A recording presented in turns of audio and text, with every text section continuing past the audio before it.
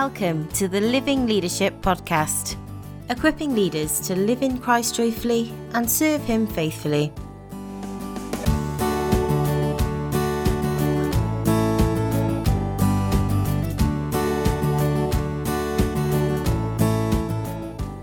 Thank you for tuning into this podcast. I'm Marcus Honeysett. Today we're going to have just a short reflection on what it means to be a spiritually healthy church. I'm recording this just before Christmas 2021, so it comes against a backdrop of COVID-19 and particularly the emergence and rapid spread of the Omicron variant, which is causing a lot of concern and distress. Church leaders everywhere are struggling to know how to respond. Many have been hoping that we could get to Christmas and see the light at the end of the tunnel, but that's starting to look unlikely, and honestly, quite a lot of us are wondering, how can we be spiritually healthy in the very uncertain days ahead?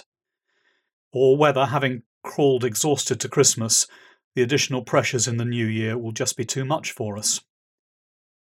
When there are multiple competing views in the church about how to respond to COVID, when there's a death in the church or in our own family, when people ask how they should respond to demands for vaccine mandates and then criticise us regardless of what we say, many know that it will only take 2 or 3 additional pressures to come together, to coincide, to collide, and it could well make us go under.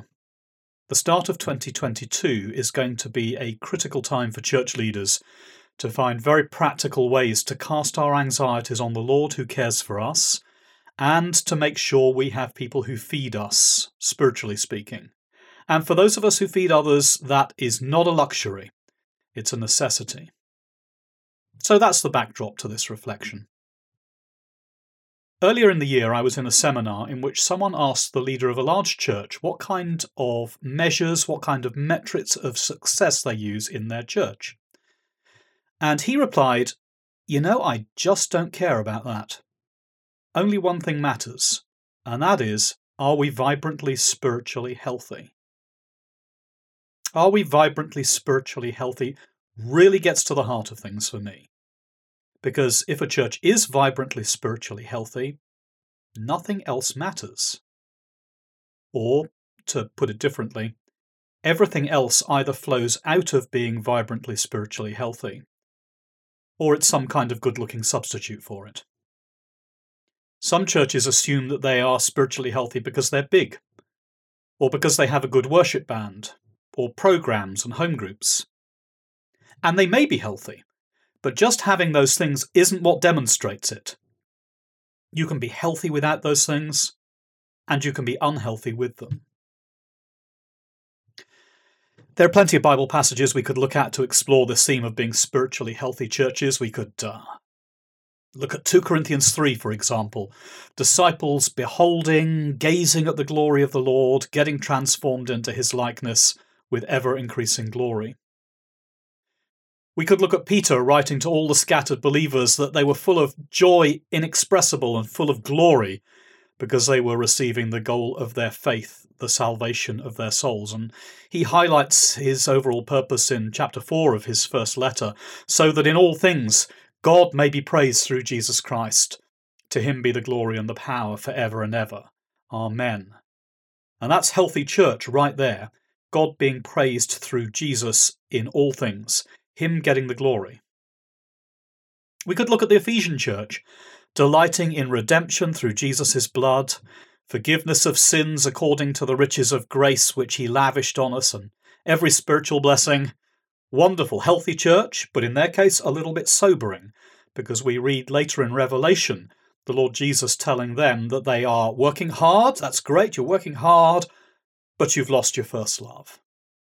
You can labour hard under law, you can make something look so good, but whether it's spiritually healthy is revealed by whether their hearts are alight in the love of God or not. That's the difference between duty and delight. Or we could look at Colossae, being urged to always give thanks. Glorifying with thanksgiving is basically the Bible's definition of worship. And you're probably familiar with lots of other passages, but at the heart of it is disciples and the community of disciples glorying abundantly in Jesus. and then being released by servant leaders to exercise their gifts in his service. I think that gets to the nub of church healthiness. But where I want to home in is Philippians chapter 1 and Philippians chapter 2. If you've listened to this podcast before, and anybody who knows me, you won't be surprised that I like to think about church healthiness from the end of Philippians 1. Where we read that the Apostle Paul wants to visit the church in Philippi when he's released from prison. And he tells us what he wants to do when he visits them. He says, I want to come to you and I want to work with you for your progress in the faith and your joy in God, so that you glory abundantly in Jesus. Let me just read the verse to you. Convinced of this, I know that I will remain, that is, I won't get executed. I will continue with you for your progress and joy in the faith, so that through my being with you again, your joy in Christ Jesus will overflow on account of me. And then into chapter 2, he says, I want you to have the character and attitude that is in Christ Jesus. If you have any encouragement from being united with Christ, if any comfort from his love, if any fellowship with the Spirit, if any tenderness and compassion, then make my joy complete by being like-minded, having the same love, being one in spirit and purpose. Do nothing out of selfish ambition or vain conceit, but in humility consider others better than yourselves. Each of you should look not only to your own interests, but also to the interests of others. Your attitude should be the same as that of Christ Jesus. Become imitators, really. Read of the church in Thessalonica that they received the message with power from the Holy Spirit and joy and deep conviction, and they became imitators. So there it is. Paul is saying, the purpose of me being with you, the thing I most want to see among you in Philippi, is your joy in Jesus overflowing because of what I teach you and contribute to you. I want to see you glorying abundantly in Jesus. And to my mind, that is basically what I mean by spiritually healthy church. A church that is glorying in Jesus. Recently I was speaking at a leaders' event, and one of the delegates told me that they had been to another church on a sabbatical they'd just had. And they said in this other church there was a palpable sense of something different. He said even as I was going into it, it was obvious that people were gathering with a sense of excitement at worshipping God. They were expecting God to be present in power. They were wondering, what's he going to do among us today? He was really taken by that. It seems to me that that sense of anticipation and expectation is disturbingly rare among churches gathering on Sundays. Too often we have embraced and normalised low to zero expectations. And then, of course, that's what we get. So different to Paul saying to the Philippians, I want to see you besotted with Jesus. I want to see you imitating him, glorying in him with thanksgiving. And when that happens, as it did in Philippi, Thessalonica, Antioch, elsewhere, the message rings out because people see the difference, they hear the difference, they sense the difference, because disciples are overflowing with Jesus. Speaking good news and being good news, being visibly very different to the world around them. God is getting glorified in his people. He's being enthroned on our praises. Perhaps there's been no better time in my lifetime for Christians to be noticeably, distinctively different than at this time when there is so little hope and so much despair in the world. Look at all the surveys in the newspapers saying, do you expect the next couple of years to be good or bad? And the results are despair, widespread despair. And then there's a people who are glowing, shining like stars in the universe as we hold out the word of life. Of course we're going to be different. Remember back when I was a student, there was this thing that did the rounds saying maybe it'll be attractive to be a Christian if we're not very different to the world because we don't want people to think that we're weird. Well, of course we're weird.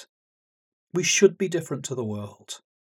It's just that back then, you can be weird for the sake of being weird and nobody wants that. But back then, there was just this idea going around that not being distinctive might have been attractive for Jesus. But then we were just assimilated by the world. Now I think it's very obvious that the world knows that there is something very badly wrong. People know that things are broken. They don't know what it is. But being distinctively alight with the Lord Jesus, lights on in our eyes of worship and love for him, is bound to have an effect for the gospel. That's even more so in situations of persecution. You're full of joy, inexpressible, and full of glory, despite painful, fiery trials. In fact, the inexpressible and glorious joy is the thing that not only keeps you going in fiery trials, it is also the reward. Jesus endured the cross because of the joy set before him. And he invites us into his joy. That is the heart of gospel ministry. It's inviting people into the joy of the Lord.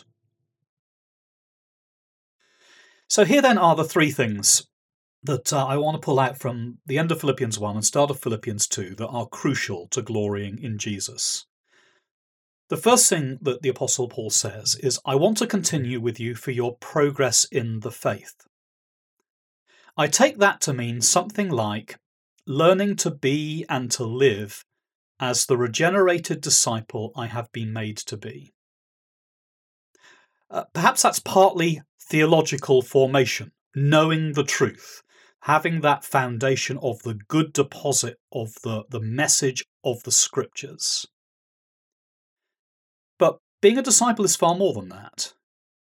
Satan knows the Scriptures, but is neither living in the truth nor delighting in it. And it's the difference that Jesus points out to the Pharisees. He says, you know the Scriptures, but you aren't worshipping the one who's revealed there. So theological formation is critical, yes. What do I need to know? Scripture, doctrine, ethics. But not so truth remains in my head, but in order that I live it out. Not just giving mental assent to the truths of the Lord. Well, yes, I know that I'm united to Christ, but it doesn't make much difference day to day. But actually yearning for the revelation of his glory. Deeply desiring to be filled with the Holy Spirit and for him to lead us in the ways of the Lord. So progress in the faith. Being disciples who know God, know the truth, and live the truth in the power of the Holy Spirit. The second thing, I want to continue, he says, for your joy in the faith. I want your joy to grow and to abound and to overflow. If the first thing was theological formation, if you like, then perhaps this is spiritual formation. How shall I grow as a worshipper? That is what we're redeemed for. God says to Pharaoh through Moses, let my people go that they may worship me. The psalmist and the chronicler say, you have redeemed us from the nations, O God, to glorify and give you thanks. That's what creation is all about. So I want to continue with you, says Paul, so you know how to pursue joy in Jesus, appreciating his grace and righteousness given to us, worship, prayer, thanksgiving, spiritual habits for delight, growing in the fruit and gifts of the Spirit and overflowing with joy in Jesus. And then there at the start of chapter 2, the third thing, I want you to have the same attitude that is in Christ Jesus. I want you to be imitators of him. I want you to become like him. As we gaze on the glory of the Lord, we are transformed into his likeness. We become like who we behold. Theological formation first, spiritual formation second. So this is now, how can I live like Jesus? How can I imitate him? How can I model my character and my life on him? Loving God and my neighbour, making godly decisions in my life, walking in repentance and faith. I do believe that something that hinders this spiritual healthiness for many people is simply life coming at us so hard and fast that we just never Sabbath. In the West, we tend not to do holy stopping that allows us to pray, allows us to enjoy God and his good creation, allows us to feast, to create the capacity for holy thinking and living. and of course to spend time considering how to put to death things that stop me pursuing him. The thoughts, patterns, habits, and sins of the old man. So 3 things to go with vibrant spiritual healthiness: knowing and living the truth, being worshippers, and becoming Christ-like. These are the things that Paul says cause us to glory in Christ Jesus. But don't miss those 4 little words. He says, I want this to happen on account of me. That is, he thinks he can work with them for this. He's anticipating that they will make more progress in their discipleship walk because he comes and does it with them. That's why in Living Leadership we like to frame our leadership paradigms and teaching around Philippians 1 and 2. We want to grow leaders who work with others for their progress and joy in the faith, glorying abundantly in Jesus, and growing in Christ-like character. And that, of course, means that it is critical for leaders who are doing that for other people to have those who do it for us and to also do it for one another. If you want a vibrantly spiritually healthy church, do you actively teach your people these things? That's quite an interesting question about what we actively teach people. I know very few churches, for example, that actively teach new believers to pray. Praying's very unusual if you've never done it before. We just kind of assume they'll pick up how to pray and pick up a whole load of other things, rather than actively setting about teaching them. It's quite interesting to think about a person who has just become a Christian. Just imagine it. Just come to Christ and they come to you and say, okay, I'm a disciple now, so what's next? I wonder what your answer would be. In many churches, it would be something like, so come to church on Sunday, get involved in a small group. So you've got a group of friends looking at the scriptures together, maybe start to learn to serve in some area of church life. But I wonder, what do you think the answer would be if you asked a New Testament apostle that question? I'm a Christian now, what next? I think their answers might be a bit different. Have you heard about the Holy Spirit? You begin with the Spirit by hearing with faith, so let's get you into hearing with faith. Let's teach you how to receive the grace of God so that you reign in life, Romans 5:17. Let's teach you how to pray. Let's teach you how to imitate Jesus and walk as Jesus did. Let's teach you how to understand his purposes for your life. Let's get you into orienting your life to him being on the throne now. Let's help you learn to live in repentance and forgiveness and be a worshipper. Let's help you discover spiritual fruit in your character and pursue it, and spiritual gifts and how to steward them for the common good. These are the kinds of things that the apostle wants to work with the Philippians for. He's anticipating they will make progress in their discipleship walk because he's with them. Basically, healthy churches are Jesus-besotted churches. They're grace-filled churches. So much comes back to the grace of God, because it is the engine. It's the gospel, really. Grace is the wellspring of joy in God. And that in turn is the engine of healthy discipleship. And that in turn is the heart of spiritually healthy churches.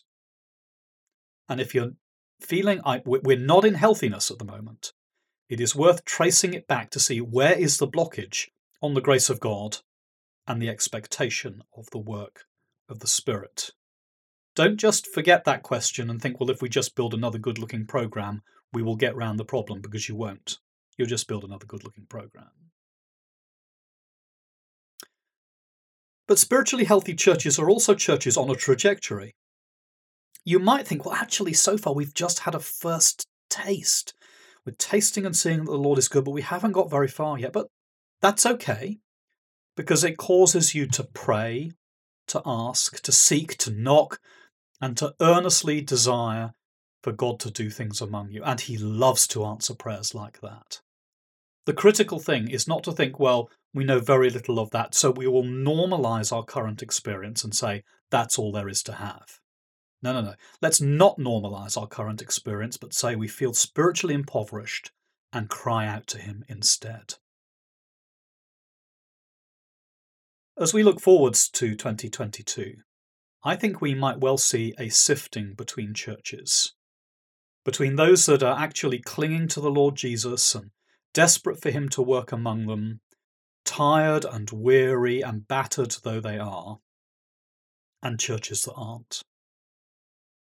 Because where before COVID-19 there may have been reasons to be part of that second type, there's going to be very little incentive for people to return in the future.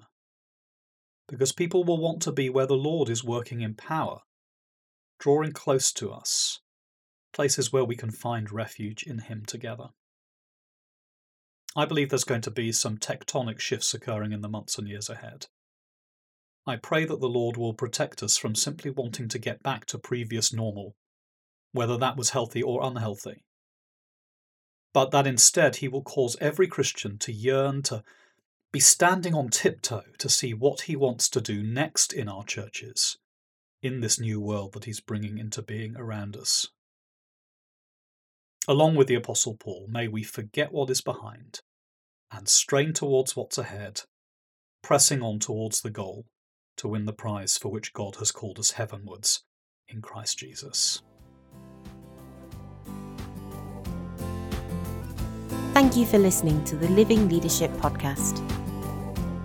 We hope what you've heard today spurs you on in your walk with the Lord. If you're encouraged by today's episode, consider sharing it with a friend or colleague, or leaving us a review on your podcast app of choice to help others find us. If you'd like to engage further with us on anything we've discussed today, we'd love to hear from you. You can find us on any major social media application at Living Leaders, or you can visit our website www.livingleadership.org, where you'll find even more support and resources to help you live in Christ joyfully and serve him faithfully.